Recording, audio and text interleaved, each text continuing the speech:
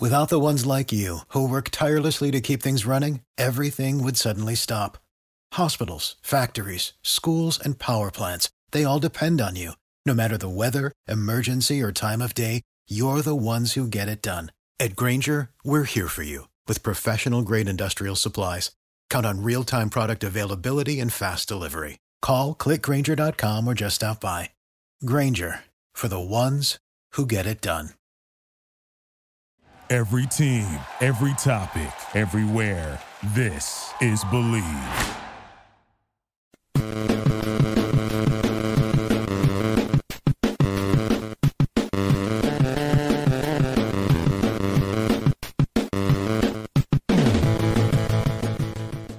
What's up, everybody? It's Power Rankings Podcast, a.k.a. the Power Rankings Show. This is the Power Rankings Short. I'm your host, Elliot Harrison. I'm joined, as always, by @Marcus_Mosher, and we are going to keep up with our theme of doing some draft-related content. We wanted to do some draft shorts this week, and one of the ones that we had is kind of simple Simon stuff, but it's worth addressing, which is the best team draft of the 2023 draft. And I haven't talked to Marcus about this, so I'm a little curious who you picked. I wonder if I could guess. Go ahead, guess. I would like to hear your guess. I feel like it's an AFC team. Am I right? Correct. I think, I think that you liked what a couple teams in the AFC East did. I think you liked what the Patriots did. I know you liked Buffalo's first round pick, and I think you even like what the Jets did. Now, the Dolphins, maybe not as much. Yeah. But I have a feeling you liked what one of the AFC West teams did as well, and it's not the Chiefs. I think you might have liked what the Chargers did, but I'm gonna go with the Patriots here. That's gonna be my guess. You nailed it. That's exactly who I picked, was the New England Patriots. I thought they absolutely crushed it. One of my favorite things is they made 11 picks in this draft, and I thought that roster really needed a lot of turnover. So making that many picks in itself was great. But Elliot, let's start with the first one. It's cornerback Christian Gonzalez, who we talked about on a former episode. I thought he was the best cornerback in the class. If he went at 4 or 5, I wouldn't have thought that was a bad pick.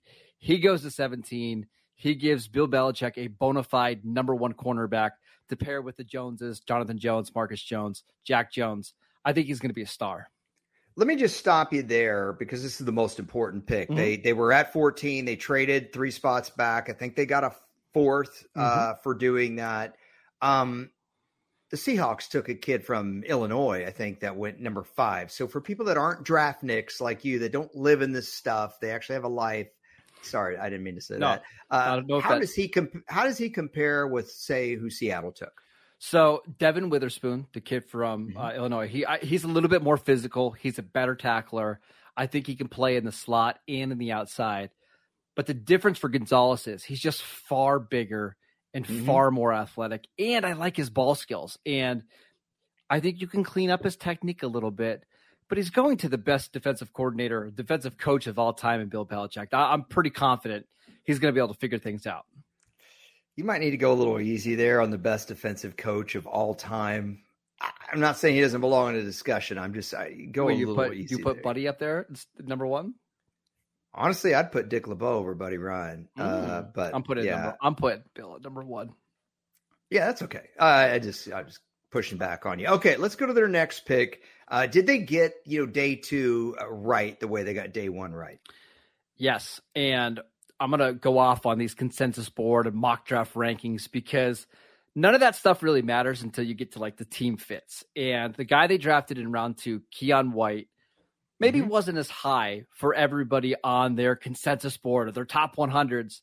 But when you think about his fit in New England on the defensive line, it's perfect. No defensive mind in the league knows how to use these 6'5", 285-pound defensive linemen better than Belichick.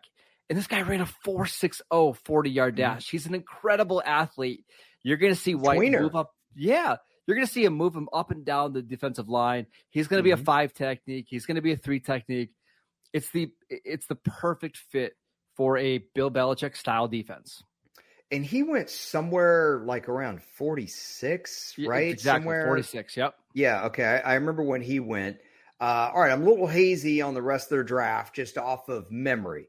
So I want to ask you, okay, so they took 11 guys. Obviously, these are the two most important guys.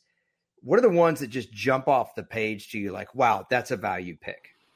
Marte Mapu, their 3rd-round pick from Sacramento State. And this is, again, where consensus boards and top 100s make me mad because... Thumbs down. They gave the thumbs down on this one. Right, one. because it's a small school safety who's 217 pounds, who might have to make the transition to linebacker in the NFL. Kind of one of these hybrids that you're not sure what to do with. Is there any coach or any team in the league that knows how to use these hybrid safeties better than Bill Belichick? I mean, how many do they have on their roster right now between Kyle Duggar and Jabril Peppers and Adrian Phillips? They know how to use these guys. He's going to come in right away, play a million snaps. And I think, to me, reminds me a lot of Patrick Chung, who was pretty good for that defense for several years. Well, it seemed like, absolutely. It seemed like the Patriots got some value late in this draft. That is one area I don't think they got the thumbs down on. Mapu, I remember them getting the thumbs down on. What did you think of how they handled the end of this draft? Did they get a lot of value? I think so, right? One of their biggest weaknesses last year was the interior of the offensive line. It just wasn't very good. So they weren't able to spend a top 100 pick on it. So what's the next best solution? You just throw numbers at the position. Jake Andrews, round 4 from Troy. Pick 117, Sidney So from Eastern Michigan. Antonio Mafi, a guard from UCLA. Those are 3 interior linemen that they pick in back-to-back to-back picks. The odds are that at least one of those guys are going to turn out. And if that's the case, you nailed your day 3. You're hoping somebody sticks. Yep. Maybe one of these other guys can be kind of a swing lineman for you, or and then the third guy might be a practice squad guy for you. Yep. But inevitably with the offensive line, you've got to have one of those practice squad guys be ready to step up. Now, you've got a great, people have talked about for the last, I don't know how many years that the Patriots really botch the draft sometimes.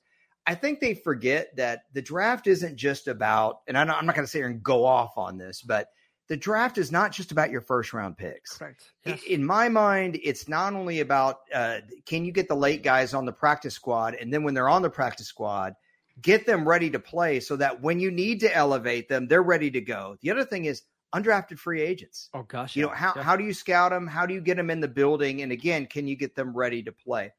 Anybody from day 3 that you just really love this pick, either because it's somebody you scouted or somebody you had one of your nerd parties and you just thought, oh man, I love this guy. 7th round pick, maybe. 2 guys really quickly. Kayshon Boutte, a wide receiver from LSU. If he comes out in last year's draft, he's a 1st round pick all day long. What happened? Had some injuries, had some off the field stuff, just wasn't as productive, had a lot of drops this year. It's a 6th round pick on a really talented player. Why not, right? Throw it. Maybe he gets back to, that junior level that we saw in 2021. Doesn't hurt. The other one that I really liked, and you're going to make fun of me for this one, Bryce Behringer, a punter from Michigan State. New England special teams was so bad last year that it cost them games. Like, it legitimately cost them 2 or 3 wins. I thought he was the best punter in the draft, and grabbing him in round 6, I think is actually a steal.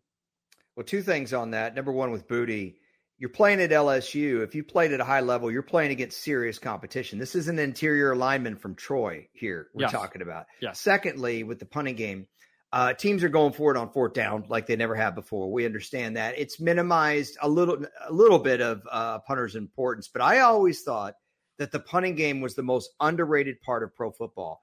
It still really matters in the playoffs. I remember a game when Mike Cyphers of the Chargers literally beat the Colts.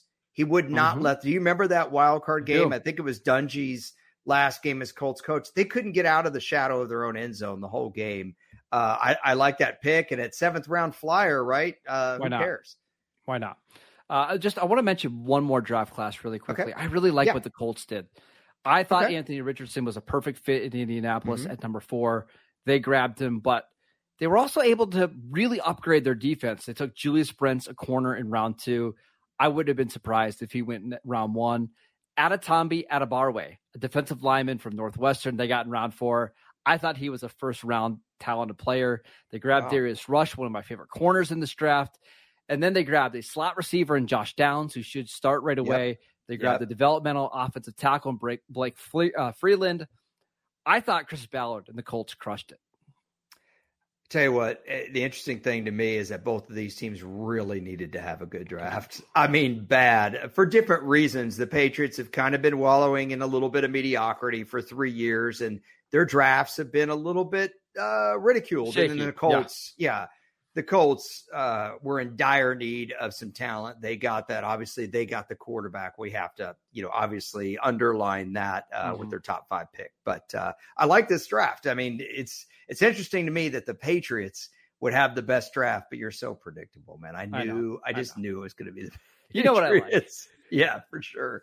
Anyway, if you want to catch up on another team's draft, check out the Cowboys draft on Locked On Cowboys. They're talking about it over there all week with Landon McCool. And then, of course, he writes for Pro Football Focus. That's at Marcus_Mosher. I speak of, my co-host extraordinaire, and I am at Harrison NFL. And that's the last time I'll ever call him my co-host extraordinaire, if for no other reason that it's just cheesy. We'll talk to you later this week. Take care, everybody.